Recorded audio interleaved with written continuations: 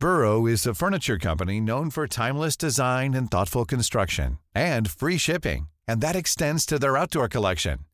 Their outdoor furniture is built to withstand the elements, featuring rust-proof stainless steel hardware, weather-ready teak, and quick-dry foam cushions.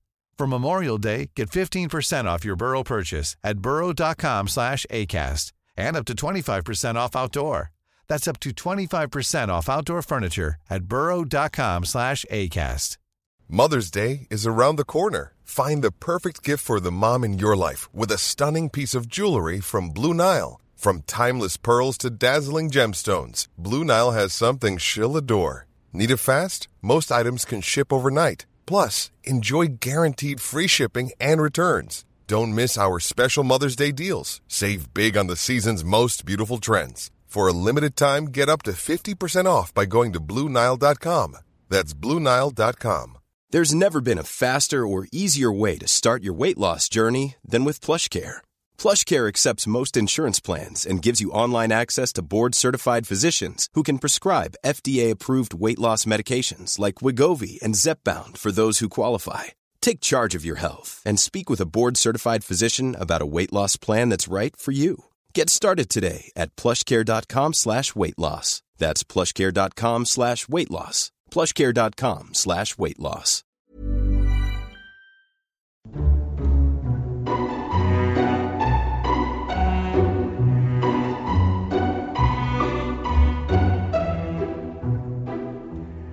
Hello and welcome to Lore Watch, a roundtable freeform discussion about lore in our favorite video games. I'm your host, Joe Perez, one of several lore-focused folks from Blizzard Watch, and I've got my stupendous co-host with me today, and sometimes plays my twin in D&D, Matt Rossi. How you doing today, Matt? I am sometimes your twin, but usually not. For one thing, if you ever saw the two of us in person, it would not be too tricky to tell us apart. Unless it's by the standards of the 1980s movies, twins. Because that could be applicable. Well, either way, except that we're both more like Danny DeVito than Arnold Schwarzenegger. I think I'm okay with that. I'm okay. Yeah, I mean, Danny DeVito's out there fighting for the rights of everyone. So yeah, this is a reference in particular to episode of our D&D game, which we just recently recorded, which actually should be going live roughly around the same time as this podcast. So if you're listening to this and you want to hear some fun shenanigans, Liz ran a wonderful D&D game this past weekend, which we recorded. It is now in the hands of the proper people to get it uploaded. Give it a listen. It's fun. But we're not here to talk about that, sadly. We are, however, here to answer your questions, which is a good thing. We like answering your questions. So if you do have questions for this podcast or any of our other podcasts, because we do have multiple now, it's fantastic, the Blizzard Watch podcast and our Tavern Watch podcast, which is dedicated to tabletop gaming, you can go ahead and send those questions in to us at podcast@blizzardwatch.com. You can also send those in on our Discord channel. We do have one set aside specifically for Patreon supporters. So if you are a supporter of us, feel free to drop a line in there. We try to give you guys, your folks, a little bit of preference because you are supporting us and allowing us to make content like this. And if you can't support us on Patreon, we understand. And if email's not your thing, we do have something set aside specifically for non-Patreon supporters, which are Q and podcast questions. But feel free to send those in. We absolutely love hearing from you. And without further ado, let's get into those questions. Our first question comes from our good friend Verdigree. Actually, we have a couple of them from Verd today. So question for Lore Watch. What is Merrill Fellstorm's story? I met him in the Mage Hall and he seemed very kind. The wiki I read had very little detail. He taught Aladai, used his arcane magic to turn himself undead in the Troll Wars 3,000 years ago, and is very involved in the comic. I've heard the comic goes to wild multi-classing places. Perhaps it would be fun to do some sort of recap. Dare we open Pandora's box? Sure. And yeah, before we get started, before I kick it over to Matt, the comic does go into some very odd places, which they've definitely walked back from. The comic definitely looks at class structure of characters in World of Warcraft more akin to D&D multi-classing than it does by game terms. And that's, I think, is just a function of the folks that were writing and working on the comics, thinking of it more in those terms at the time. We also didn't have nearly the plethora of established canon and story that we do now, because those comics started relatively early in Warcraft's mainstream sort of appeal. So what do we know about Merrill Fellstorm? Well, first off, his name wasn't Fellstorm originally. I believe it was Merrill Firestorm. I believe that is correct. But the reason he's named Fellstorm is because he contained a demon within his body, and that demon essentially began breaking out of him and drove him. Oh, no, it was not Firestorm. It was Merrill Winterstorm. Wow. Winterstorm, okay. Yeah. All right. I couldn't remember if it was Winterstorm or Firestorm. That's my bad, guys. But yeah, he had a demon named, I'm trying to remember the demon's name. It's in Legion. Kath, I want to say Kathanatir. Maybe it's not. I don't play mage, so this is all from watching videos on YouTube. I'll be up front. But I don't know if I'd say his magic is responsible for him being made undead. The thing is that he got the demon in the comic, and they've since kind of retconned the comic, but they still have the demon show up in Legion. So I'm not sure when he got the demon now. I don't. The problem with talking about this character is that you kind of have to take it with a grain of salt. Yeah, you got to ignore the biggest source of his lore, which is the comic. But in the Legion, we know that he taught Elodie, as you pointed out. We know that he's undead and has been for a very long time. It doesn't really say. We don't really know for sure how he ended up being undead. We don't know, but we know that undeath isn't limited to, it doesn't have to be the Scourge. It's as long as you can make some kind of connection to the Shadowlands and use the power of the Maldraxi, essentially, whether it's through the Maw or what have you. I mean, the Maldraxi, you see them making liches all the time. Mm-hmm. Mel, I wouldn't say that he's a lich either. I don't really know. Like you said, the problem is that I keep going back to the comic because I read the comics. I actually liked the comic. I did too. I know a lot of people didn't. I know that it's something that Blizzard was like, oh God, no, later. But quite frankly, I didn't have any real problem with it. I get why people did. I get the idea of the Garona Medivh relationship. Medan was really what tipped it over the edge, I think. Yeah, and I get it. As a character, I understand why they didn't want him around. Basically, I think the basic premise is that he was one of the mages who learned their magic from the elves, the original 100 mages that got trained by the elves to, as part of the deal that the elves and the Arathor struck to get the humans to fight in that war because the elves were losing.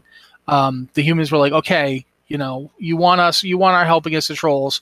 We get it, and we're actually willing to do it because if the trolls beat you, they're going to turn around and attack us. Mm-hmm. But we're not, you want us to commit to the war now, and we could just wait and then attack them while you're weakened. So you're going to have to give us something.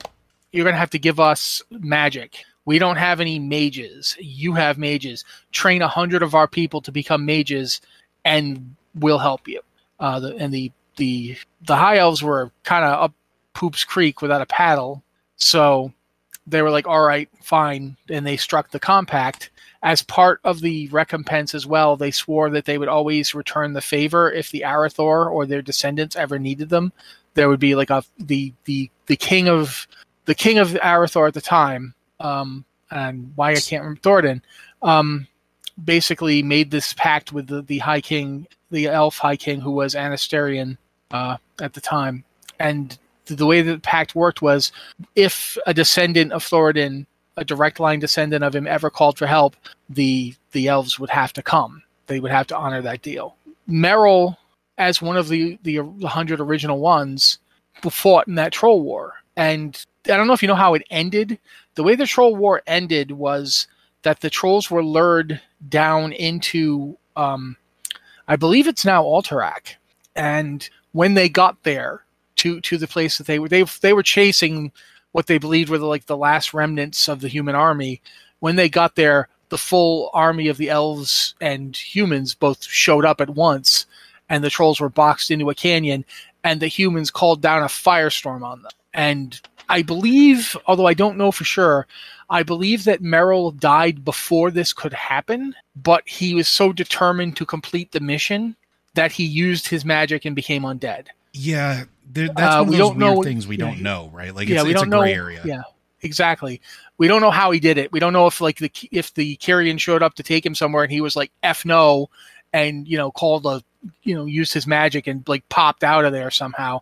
I don't know, but he didn't die, or he did die, but he didn't stop moving and managed to get the trolls into the right place to get just utterly destroyed by the firestorm. And that might in fact be involved in why he changed his name, because it was literally a firestorm that they summoned that won the troll wars, and he was instrumental in getting them into it. I don't know that, but Fellstorm, I believe he changed his name to Fellstorm from Winterstorm because of the demon that ended up in his body. Which is interesting, because I was actually a little upset that I don't know if this is actually still canonical, because again, I haven't played through, like, while I have a mage, I haven't played through enough to like see if the story is still accurate. But in the comics, Cathra Natir, I can never pronounce these names, folks. There are some weird pronunciations here. But anytime they put an apostrophe in the middle of a word, yeah, like, why is that there? Am I supposed to go Cathra Natir? Like, what do we have a glottal? Is it a glottal stop? Because then it should be an exclamation point. Why is there an apostrophe in the middle of a name? It's when the apostrophes usually go at the end of words just to serve as a signifier. But this isn't, multiples of that. This belongs to that. It's like, I hate, I do it all the time myself. And it's like my biggest pet peeve in my own writing that I do it. So yeah, I don't like the apostrophe in the middle of the name thing. That aside, but the demon, that demon, the interesting thing is, like, that was something that was originally a entity that him and the original Council of Tristwall banished. Basically, it was all tied in with like keeping Valeria safe and challenging the demonic like entity from like possessing her and getting it to possess him instead. And where his will is so strong that he's able to suppress the demon in his body. So not only is he like a mage, he's very close to like a demon hunter in that regard too, where he essentially invited the demon in and said, nope, you're now a prisoner in my body. And there's definitely some like Diablo feel to that as well. Yeah, definitely. And it was very interesting, like how that is sort of, wrapped up, because also I think there was a breakdown as well in the comic where the new Council of Tristwall was bringing an offensive to Cho'Gall and the Twilight Hammer cult, and Meryl Fellstorm sort of lost control of the demon, and the demon was able to slay one of the Blood Elves, I think it was Delinia, and then drain her power before Meryl was able to like exert control. And then after that, he realized, well, yeah, maybe me being in a position of power while I have this demon inside of me isn't necessarily a great thing, because if I lose control again, that's going to cause more havoc, possibly more death and destruction, and then put himself into a self-imposed exile. And that's when he, I believe, adopted the name Fellstorm, as a sign of the corruption. So like, I hope that that's still the case, because it's kind of one of those things where it's like, he's like a demon hunter, and it would be one of the few instances of characters in the game that we have that kind of went through a similar thing to the demon hunters, but isn't one of them, and might have also been part of the basis of maybe what Illidan found out about and was basing his creation of the new demon hunters on. There might be some tie there, because I don't think it's ever fully explained where Illidan got the idea, because Illidan didn't invite a demon into him. He pulled the power out of Gul'dan's skull. And so where did he get the idea to shove demons in elf bodies? Where did that actually come from? Because I don't think that ever explained in the Illidan book. It's just kind of a thing that occurred. But Meryl Fellstorm is a very interesting character in just terms of what they represent as far as continuity from the comics, and I don't know if they've ever fully fleshed out in-game more of. Anything else you want to add about Mr. Fellstorm? Not really. I mean, I at this point, I have no idea if they still kept the banishing thing, or if he had he had the demon inside of him this whole time. I don't know what they've changed or what they've kept in. So yeah, and I don't think they really mentioned much of that in Legion either. because I think it has to do with like mostly him with the Forge of the Guardian, and the whole thing with Aladi and Aluneth, I think is the name of the weapon, Age 1 staff. Yeah, Aluneth, yeah.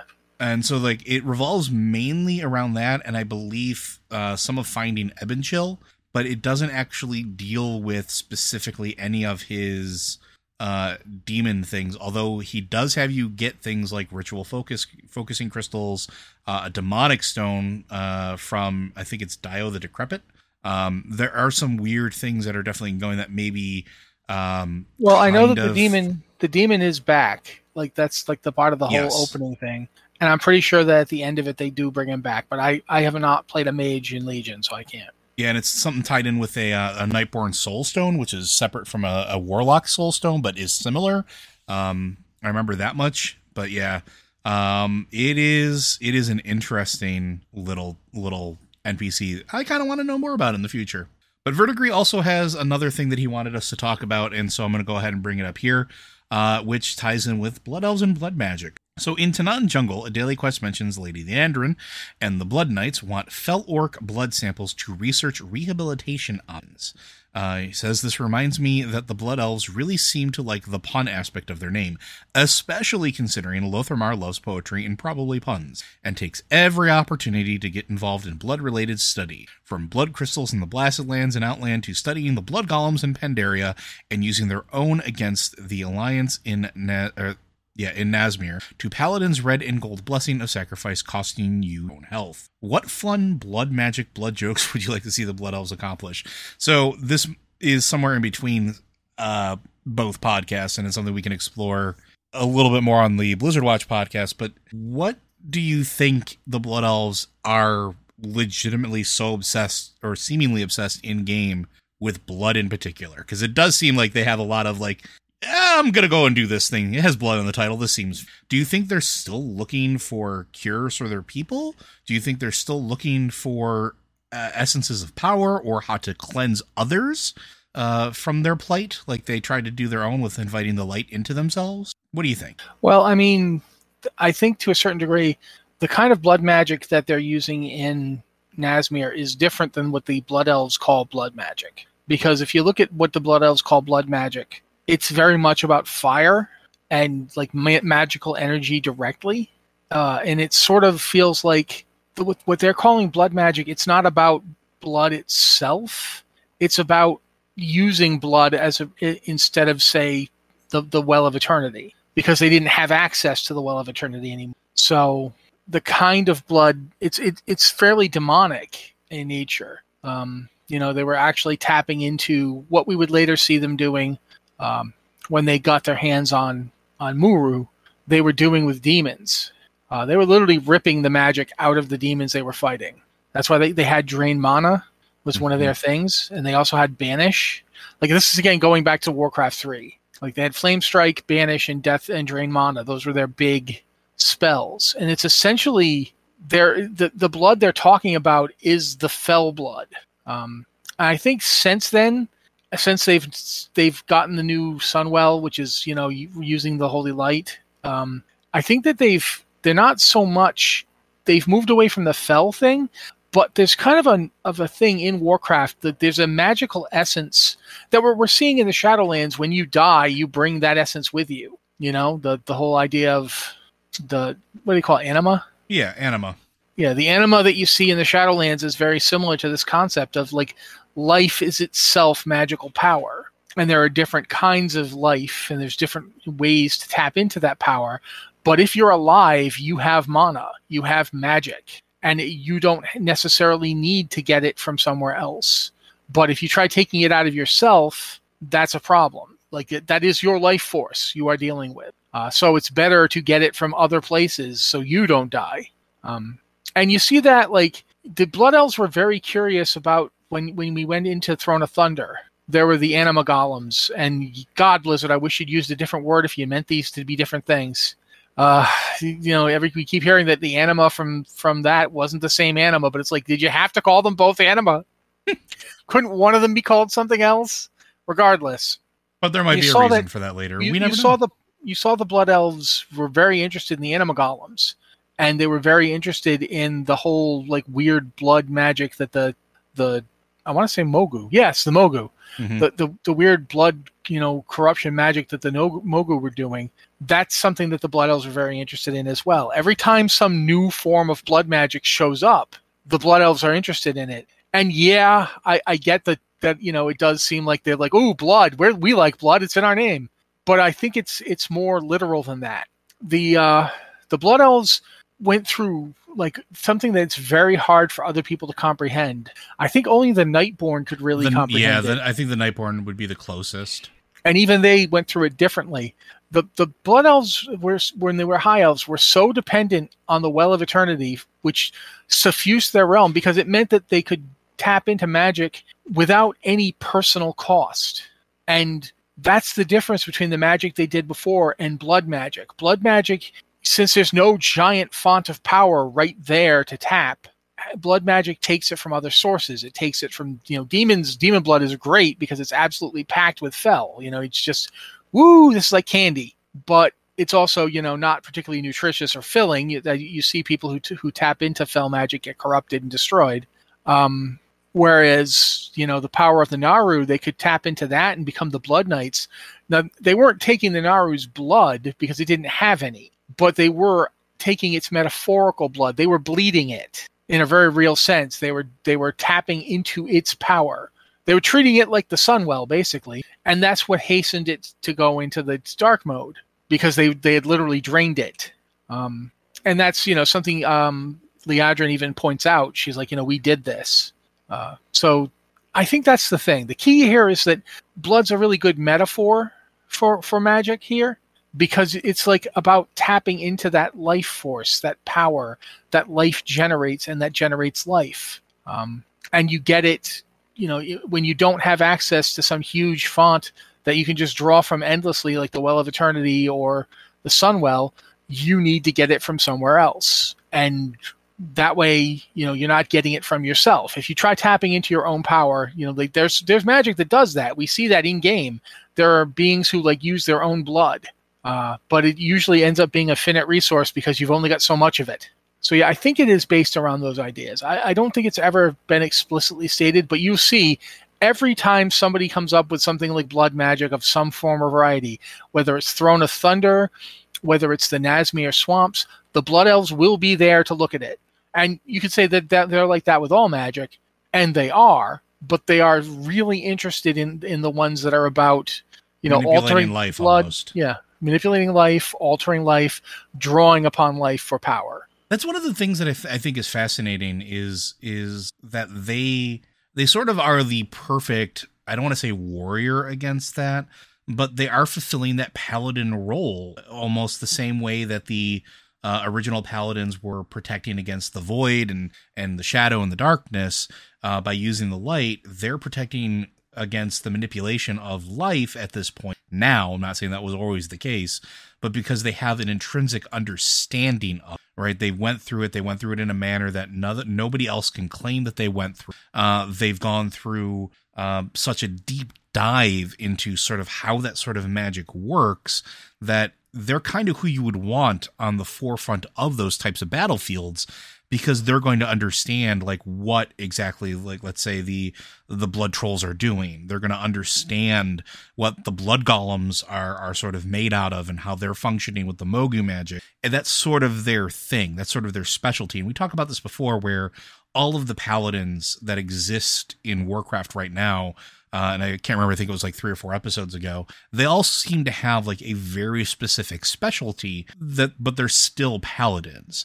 And I think that's kind of interesting. The thing that I find the most fascinating is I haven't really seen them this expansion. And I would have thought that this would have been something right up their alley. That the manipulation of life energy, or in this case, anima, was very close to all of the blood magic that the Mogu have been using, things that they've studied, very similar to the manipulating of life and death that the blood trolls did. I'm very curious why they aren't more present and why they haven't taken more of an interest, or if it's something that they simply, and I would be very interested to see if there's something more for them to sort of have to say on this, or did they stay behind because they're still dealing with everything that's happening with Azeroth? Because that's another thing that I would have expected them to be a little more present in. We talked about like the druids and the shamans trying to heal Azeroth during Battle for Azeroth, and having sort of those moments where they're like trying to sort of work to seal up the wounds that have been popping up all over the world. But I'm curious where the Blood Elves were doing during that time, because this, again, also seems like something right their alley. Lifeblood of the planet being manipulated and used in sort of arcane rituals or as components for spell casting. We see that happen. Maybe they stayed behind to take a closer look now that, we're not trying to beat each other up, and now that an old god's not trying to blow up the planet. And while everybody else is sort of dealing with what's happening in the Shadowlands, that's more for the Death Knights to deal with. That's more for the champion to deal with. We'll stay here and keep working on this problem that everybody else seems to forget. And I'm kind of curious if we're going to come back and the Blood Elves are going to be like, yeah, no, we figured out what to do with this. This is how we fix this problem. Maybe fix it. Here's our insight. And if anybody's actually going to listen to that, because that's the other side of it, is a lot of folks, I think, won't actually listen to them because of their sordid history, which I think is quite a shame. All right. We have another question here, unless there's anything else you want to put in there. No, I think we're good. All right. Hello, Watchers. I'm currently thinking about the cosmology chart and how the classes of Warcraft fall into each section. My current list is Light, Paladins and Priests, Chaos, Warlock, Death Knight, Void, Priests, Order, Mage, in parentheses Arcane, Life, Druid. Shaman and Fire Frost Mage don't seem to fit into the larger cosmology associated with elemental magic. The only three I'm not sure of are Warrior, Hunter, and Monk. I actually don't know if they fit into the cosmology chart in this way, but if you had to put them into or fit them into the cosmology chart, where would you? Thanks, and this is from Cowit, a Tauren Druid from Bleeding Hollow. I don't know if before you go on here, I can't help but notice that you think rogues have a place, but you didn't list them. Like, where are you putting rogues in this whole thing? Why? Because they do a few shadowy things? Because they are the knight. But sorry. Regardless, straight up warriors are just warriors. They're not infused by anything. The whole point of the warrior class is that would basically all these great cosmic forces, are empowering champions. Warriors are like, screw you. I'm just mad enough to get around it. I don't need you. I've got yelling. It's like, so I would. The elemental plane of yelling. Got it. I would straight up resist putting them into any of this unless you count the plane that Azeroth is part of as its own part of the cosmology, because then that'd be them. They are of that world. They are wholly terrestrial, to use another phrase for it. There's nothing supernatural or occult or extra dimensional about warriors. It is the most primal thing anybody does. It's like picking up a rock to hit somebody and then looking at that rock and thinking, I could make this rock better for hitting people. That's it. That's hitting things and yelling at them. That's the warrior thing. So yeah, I would resist putting them into any like plane of existence. Hunters, I think you would basically put in the dream, right? They would have to be druids. Well, there is a nature, so I would say it's either, if they're going to say emerald, but maybe definitely in the nature realm. Well, he said life. He didn't say nature, but I think that's basically the same thing, right? Well, so to sort of recap, I guess, let's step back. The original cosmology chart, which is what this is based off of, has 6 major spheres and then sub-spheres from there. You have Shadow, Death, Order, Disorder, Life, and Light.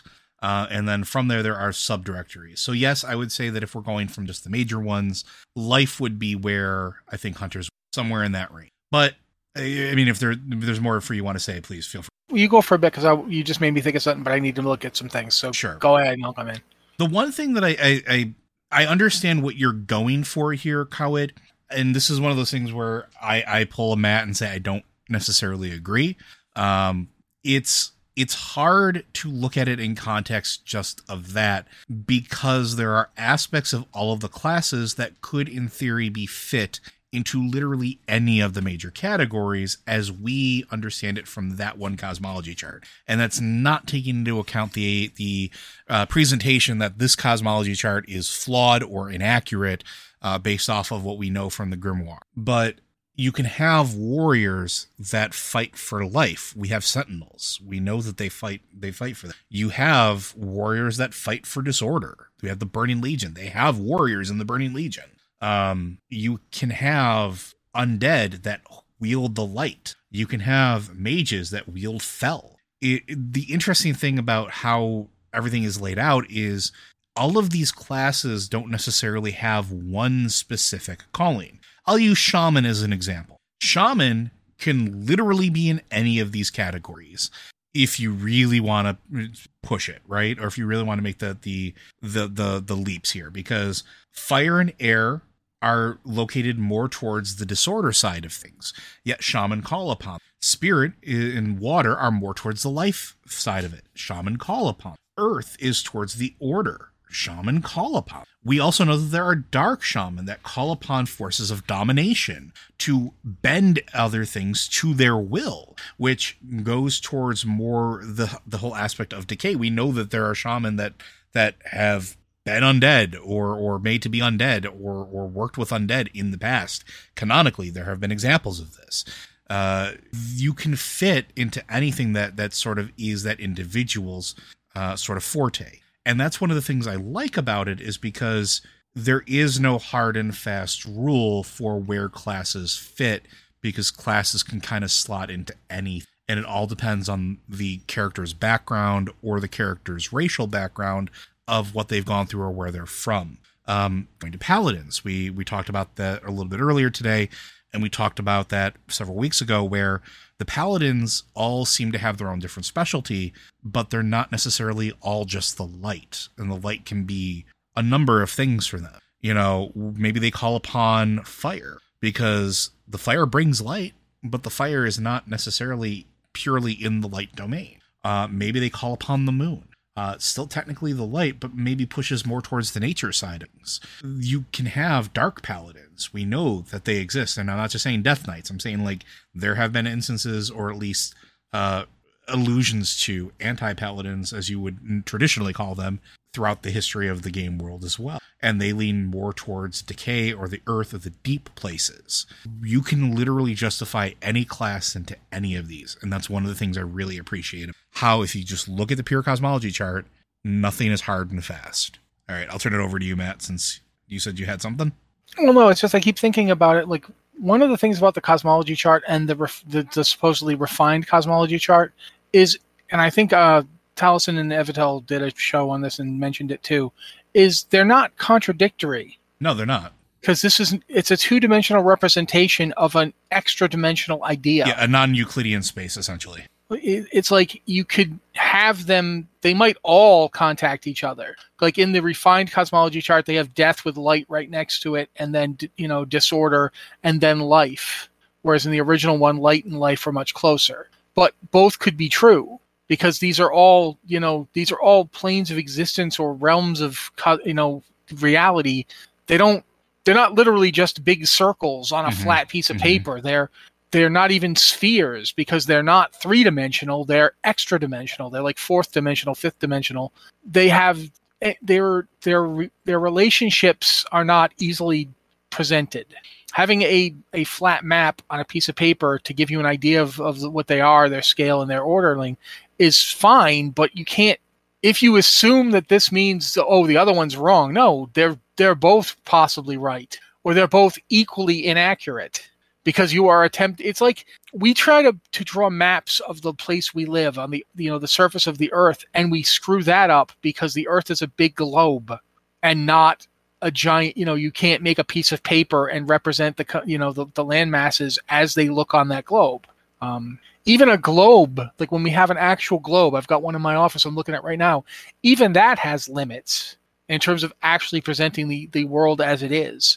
When you are trying to represent something that is, beyond space in something that is smaller than space, because, a two-dimensional representation of something lacks one of space's three dimensions. Mm-hmm.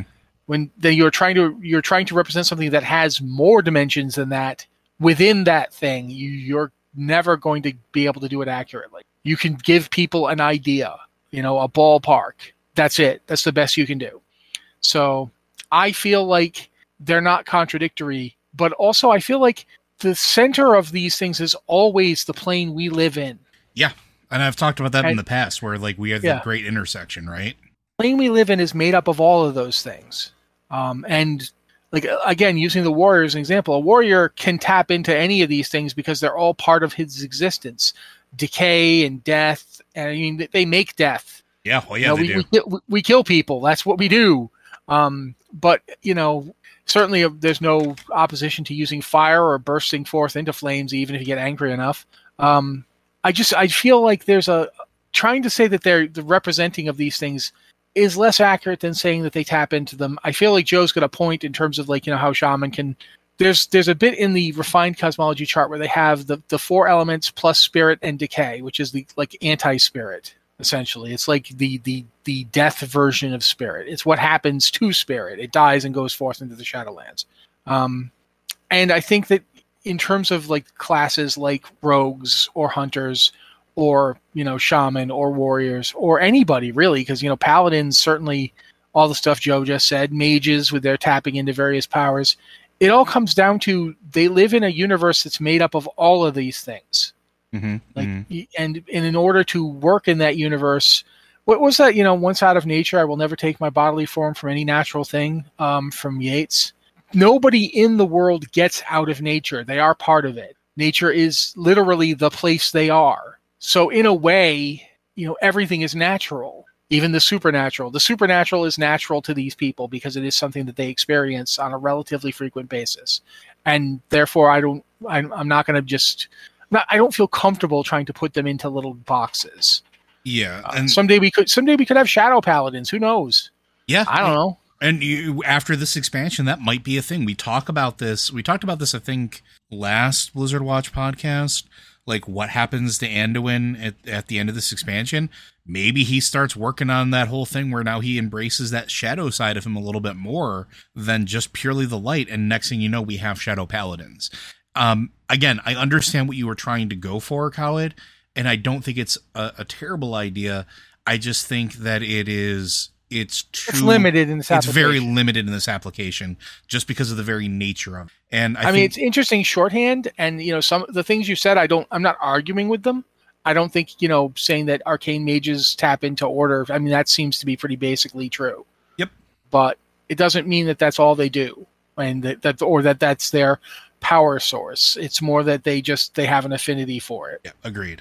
All right. Well, hopefully that gives you some more insight. I know we didn't really necessarily answer your question, but hopefully that gives you something. Our next one comes from Reactor, a Forsaken Hunter on Spirestone. And this is a multi-parter, so we're going to deal with them one by one.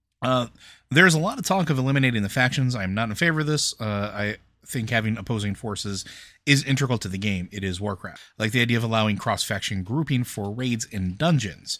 We often put aside our differences when faced with a enemy anyway. So this brings us to the first question. What are your thoughts on allowing cross-faction lines? It could be a player choice upon receiving a certain level of quest chain involved, players faced with a scenario, and any reasons to switch, whether it's greed, glory, ideals, etc. Basically adding some more RPG elements back into the game where choices and actions have consequences. Players turning on the other side could also have to earn reputation, trust, enter the cities, utilize vendors, NPCs, etc. But as this happens, their old faction more hostile. This might be a more mechanic-based question, but lore-wise, we understand that cross-faction can be a thing. I'm sorry, but like every time I'm asked this question and I'm asked about, like, since this is Lore Watch, I'm going to talk the lore of it. Every time this question comes up, I keep going back to the biggest Warcraft game before World of Warcraft. Warcraft 3. Mm-hmm. Where literally everybody gets together. Versus the Undead Legion. Yeah. And by the end of it, by the end of the original campaign from Warcraft 3, not the follow-up stuff, not the Frozen Throne, but at the end of Reign of the first game, everybody has allied and fought the Legion together. The Horde, the Horde's allies, the Alliance, the Night Elves, everybody who wasn't undead basically said, F this. And even the undead were like, we're going to go over here now and let this happen without us being involved. We have other things that we have to worry about, like this crisis of identity. Wow. Yeah. Okay. Prince Arthas is doing stuff, and we're going to be over here. You guys can have a Lich. You can have Rage Winter Chill. That's fine. And To me, that's the thing. That's the thing that keeps coming back to me over and over again. Every time someone tells me that Warcraft is about orcs versus humans, I'm like, did you play Warcraft 3? And not only did you play Warcraft 3, did you go through the Caverns of Time? Did you do Hajjal? It recaps basically the end point of Warcraft 3. It is the pivotal moment of it, where everybody has set aside their differences and said, we have a larger threat to deal with right now, and which is exactly what you're saying, right? You're saying and the thing is that World of Warcraft has been a perfect example of a game that has repeatedly had to relearn this lesson. We did it. We did it in the original game in Silithus. We did it kind of in Burning Crusade because we both, we were like, let's not fight each other. We got this to deal with. Wrath of the Lich King had to learn it again, and we kind of unlearned it because Garrosh was being, totally high on his own ego. Obviously, Cataclysm, we unlearned that lesson super hard. Mists of Pandaria, we're still, in the process of relearning it again. Warlords of Draenor, again. Legion, again. Battle for Azeroth, again. I don't feel like I need to learn this lesson anymore. I feel like this is not me wanting to disrespect your statement. You have the right to feel how you feel about the factions. If you believe they need to exist, I don't necessarily believe they don't need to exist. I believe they need to not be like a player's problem. Yeah, I think that's it. Yeah. Yeah, it is not my problem what the rulers of these nations do. We're a bunch, one of the reasons that it's kind of too bad that WoW, people are often argue about, I want to get away from being the champion of this or the champion of that. I want to go back to like simple stuff. It's like, no, that's not the problem. It's not being involved in huge cosmic struggles that's the problem. The problem is because you are identified with a faction so strongly, you can never do anything else. Mm-hmm. It's like, because I'm literally like the gleaming champion of Azeroth and the hero of the Alliance, I can't do a quest for Thrall unless he completely divorces himself from the Horde. And that's the thing. It shouldn't matter. I should be able to walk into Orgrimmar. Like, if you look at the world, hostile nations have citizens from those hostile nations go to other nations. Like, there are people in New York City right now who are from places that would like to destroy New York City. Mm-hmm. That's what happens in big cities. You're hitting on something that I think is poignant here, and I don't mean to interrupt you. Go ahead. I think this ties in with the second question of like, do we need a third faction or faction realignment? I don't think that necessarily is the case. I think the factions, like Matt's saying, can exist. They can be there. They can do their political stories. They can have, the leaders of these factions like disagreeing with each other or fighting over territory, whatever they want to do. But I agree with Matt. I think that the time of it being a player problem is past. And I think that's how you solve sort of this problem is if you really wanted to get rid of the factions but keep the meat of like the factions don't necessarily get along, then have players be able to do whatever the heck they want for whatever faction they want without having to wait for a specific oh shit moment. The universe is about to end. Let's put aside our differences, and then you get a quest from Thrall if you're on the Alliance side, or if you're on the Horde side, Anduin decides that he's going to give you a quest. Like, you can move beyond that and allow the champions to transcend the necessity of being so tied in with the intrinsic identity of the factions. I thought we were going to get this in Legion, and we kind of did for a little while. A little bit, yeah.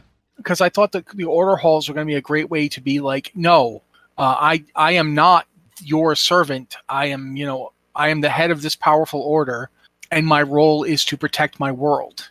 If I can protect my world by doing stuff for that other side, then I will do it. You guys can squabble over who gets to rule while I get busy on who gets to be alive. Mm-hmm. Yeah, exactly.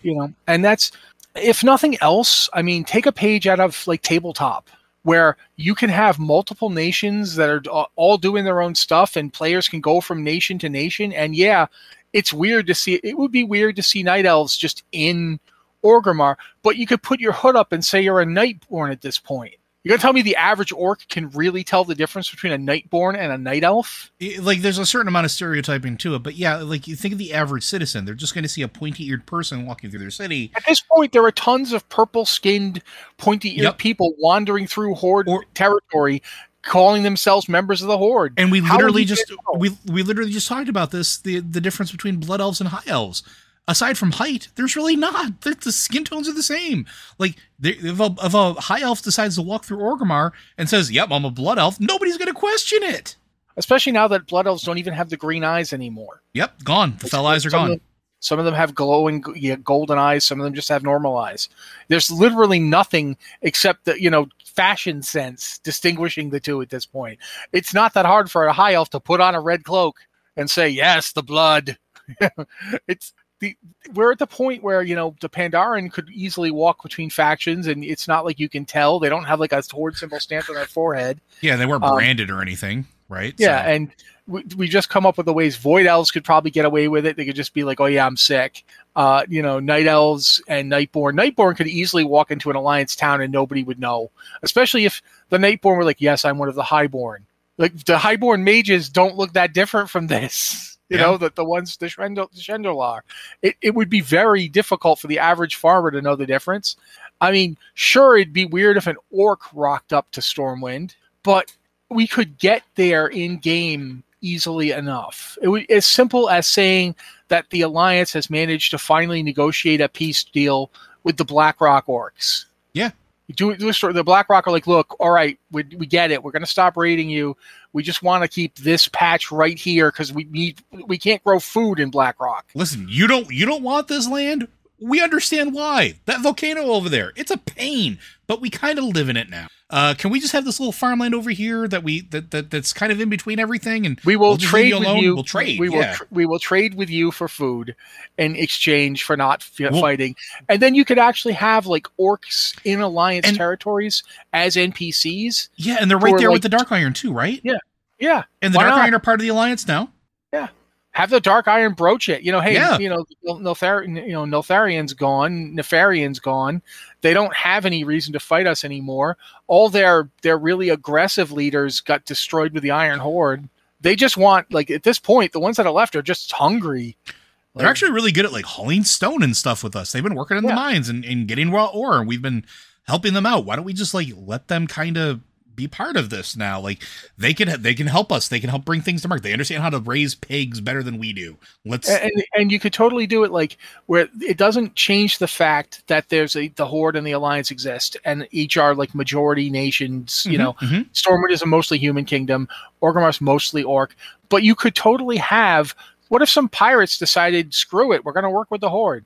Now you've got human pirates who are like doing trade with the Horde. And we know that that's a thing. Yeah, and it is already a thing in game. Yep.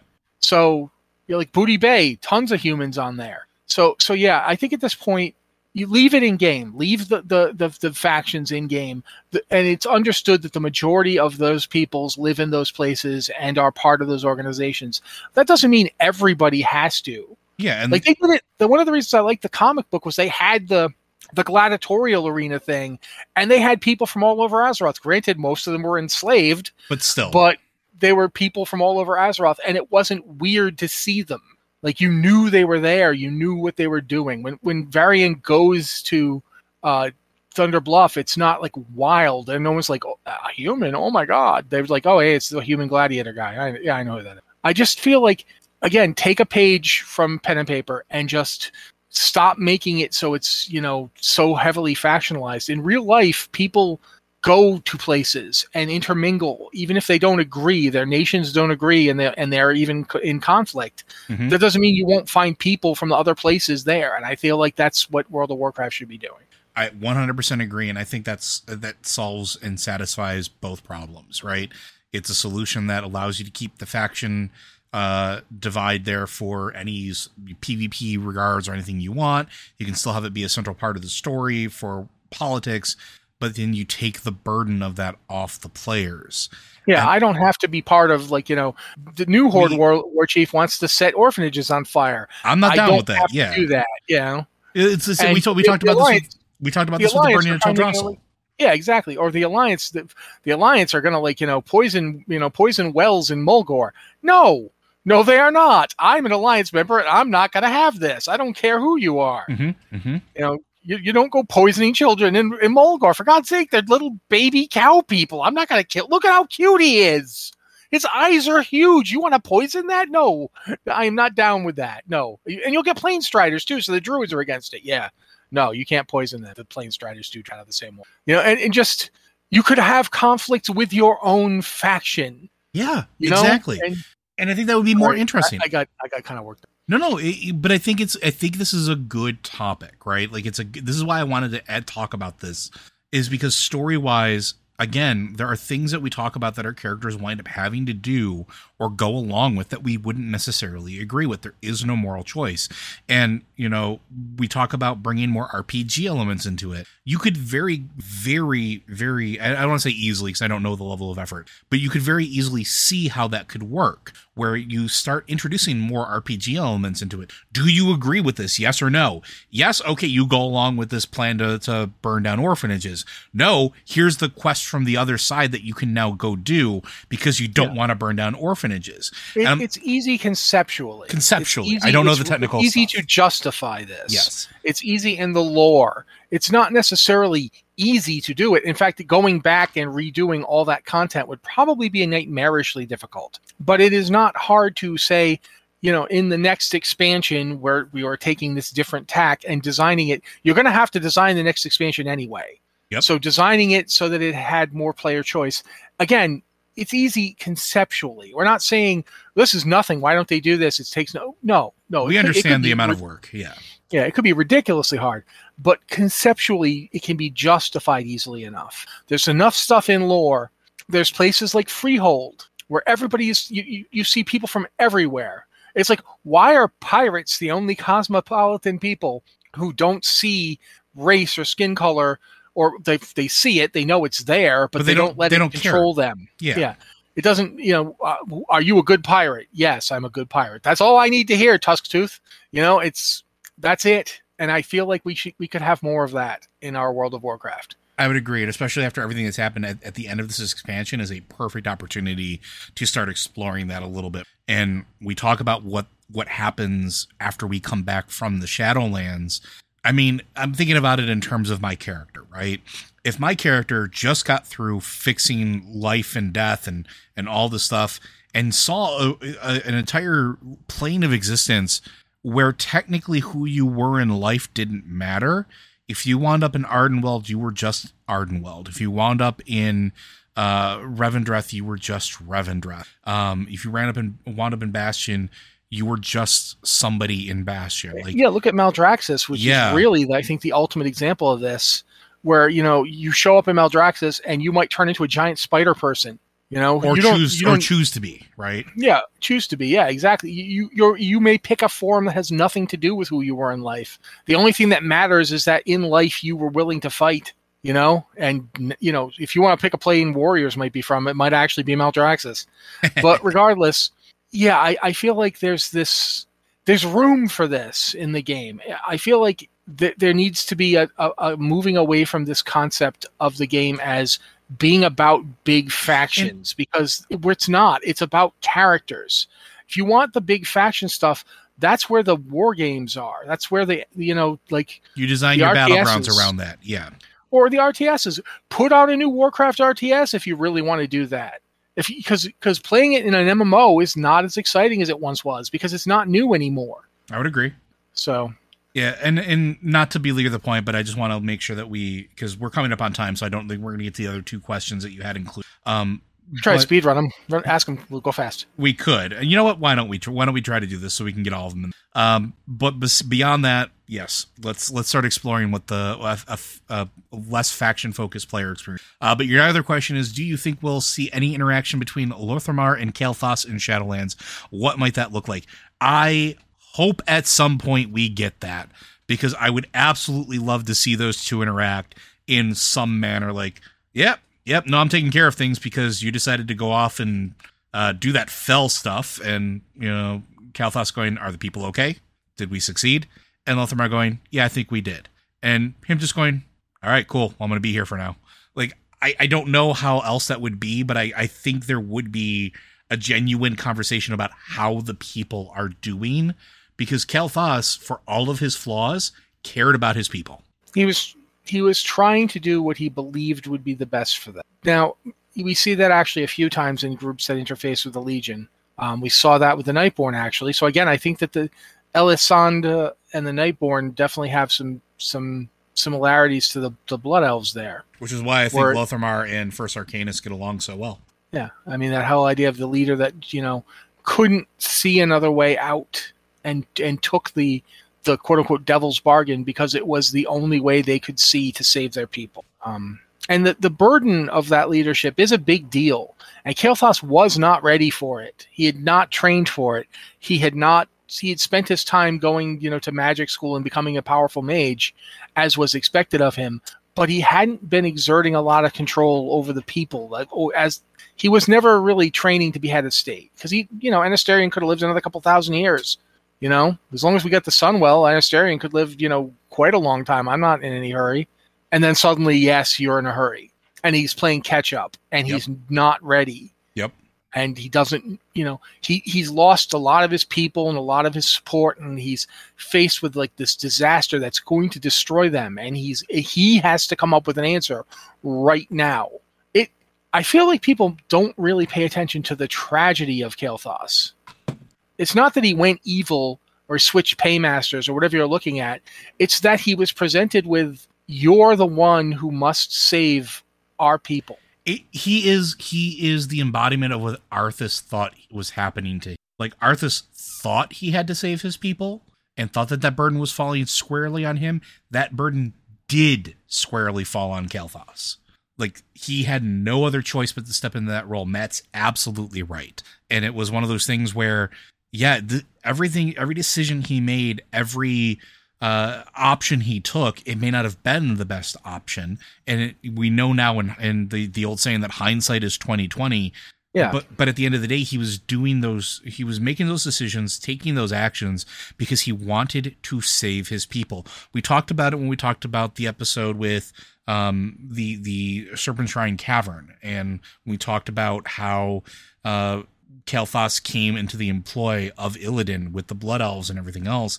It was because he was promised that his people would be cured, that the cure would be given to him. It wasn't that I believe in his mission. It was, he has the solution that I've been looking for. And instead of giving it to them, instead of letting them take it home and put it in the Sunwell, he gave Kael'thas one vial. Yeah. And said, it's good enough. And Kael'thas was like, if I use this and it doesn't work, we don't have anything. And and that's how, because Illidan didn't care about Kael'thas or his people compared to his mission that he had in his head, that he was going to stop the Legion all by himself.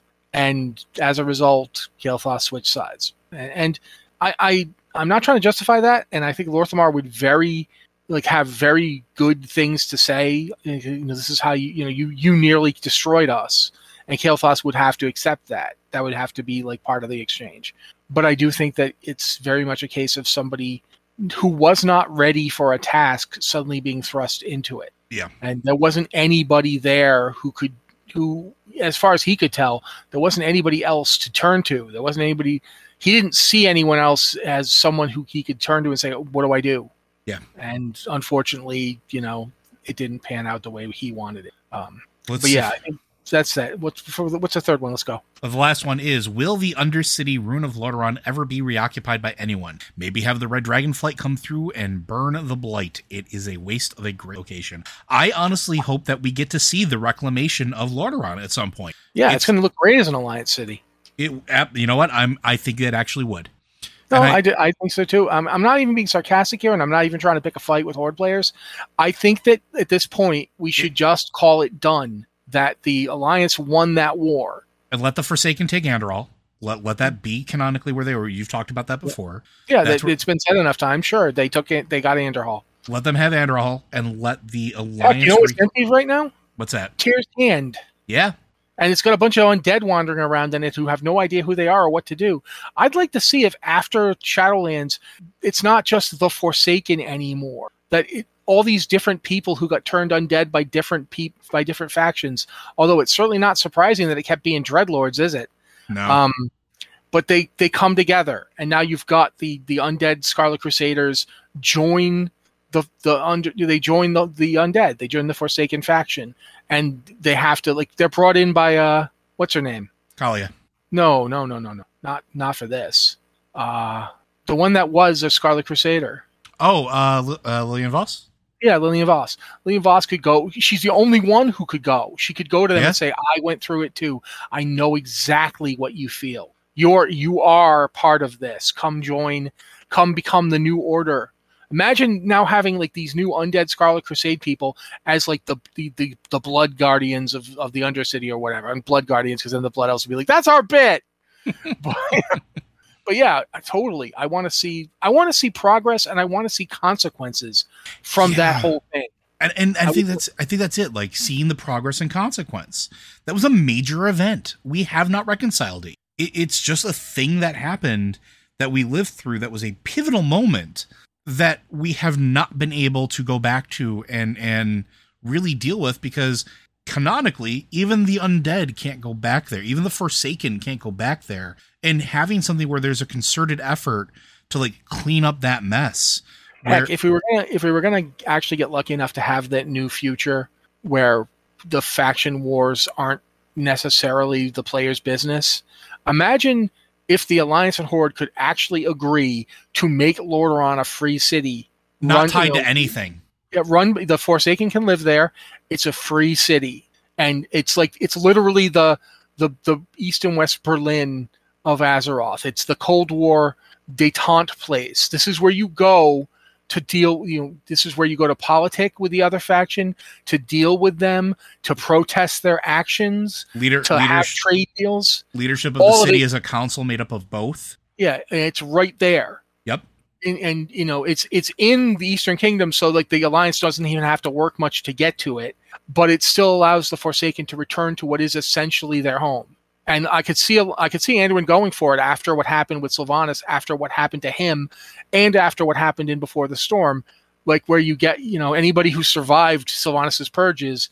Now he goes to them and says, "This is your home. It was your home before you died. It's your home now. We have no desire to steal it from you. We know you need a place to be, but we can't just let things go as they were, and we need to make some changes and just deal with it."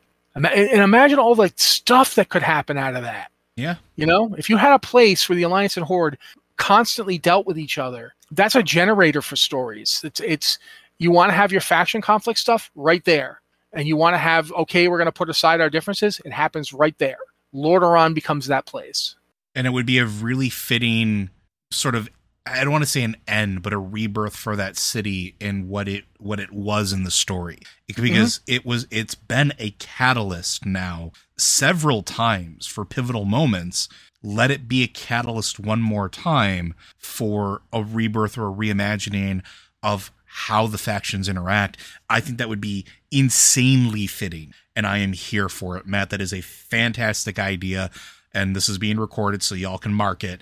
But I agree. I think that would be phenomenal. But I think that's going to do it for today. We could talk for another hour. I'm absolutely confident, and I know y'all would like that. But if you are, well, you can go ahead and make sure that you donate to our Patreon, because Blizzard Watch is made possible due to the generous contributions at patreon.com/BlizzardWatch. Your continued support means this podcast site and community is able to thrive and grow. Blizzard Watch supporters enjoy exclusive benefits like early access to the podcast, the better chance at having your question answered on our podcast or the queue, and an ads-free site experience. And again, I am not joking when I say that your contributions to that Patreon, and I know everybody begs for donations or support, they allow us to do things like our other podcasts and provide content that we know that you, our listeners, are looking for.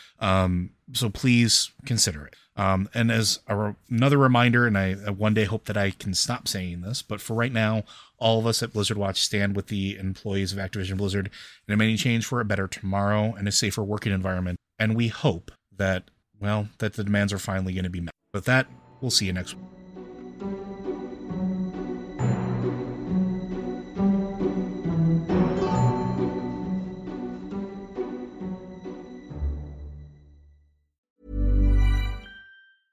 Mom deserves the best, and there's no better place to shop for Mother's Day than Whole Foods Market. They're your destination for unbeatable savings, from premium gifts to show-stopping flowers and irresistible desserts. Start by saving 33% with Prime on all body care and candles. Then get a 15-stem bunch of tulips for just $9.99 each with Prime. Round out Mom's menu with festive rosé, irresistible berry chantilly cake, and more special treats. Come celebrate Mother's Day at Whole Foods Market. Planning for your next trip? Elevate your travel style with Quince. Quince has all the jet-setting essentials you'll want for your next getaway, like European linen, premium luggage options, buttery soft Italian leather bags, and so much more. And it's all priced at 50 to 80% less than similar brands. Plus, Quince only works with factories that use safe and ethical manufacturing practices. Pack your bags with high-quality essentials you'll be wearing for vacations to come with Quince. Go to quince.com/trip for free shipping and 365-day returns.